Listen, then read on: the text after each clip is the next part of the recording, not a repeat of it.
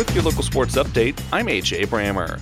Girls basketball action Monday saw Bardstown defeat Males 61-43 and Grayson County fall to Owensboro 69-36. Girls basketball action tonight features Meade County at Corbin at 4, Nelson County at Jeffersontown at 6, and Hart County at Campbellsville at 6:30. The University of Kentucky men's basketball team got the attention of voters this week.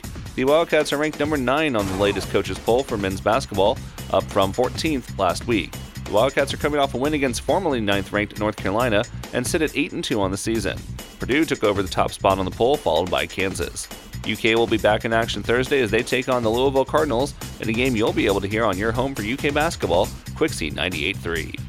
The Indiana Pacers suffered their 4th straight loss as they fell to the Los Angeles Clippers 151-127 Monday. The Pacers had the lead coming out of the first quarter, but the Clippers' offense exploded with 6 players reaching double digits.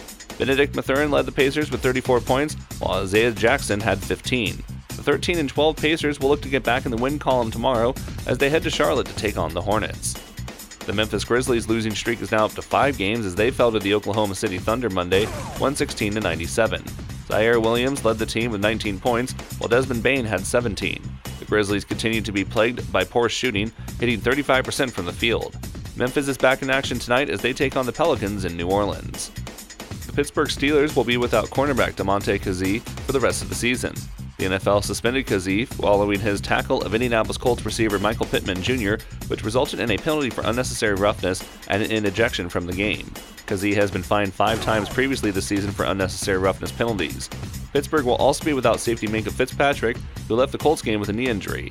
Pittsburgh takes on the Cincinnati Bengals this Saturday. With sports, I'm AJ Brammer. Thanks for tuning in.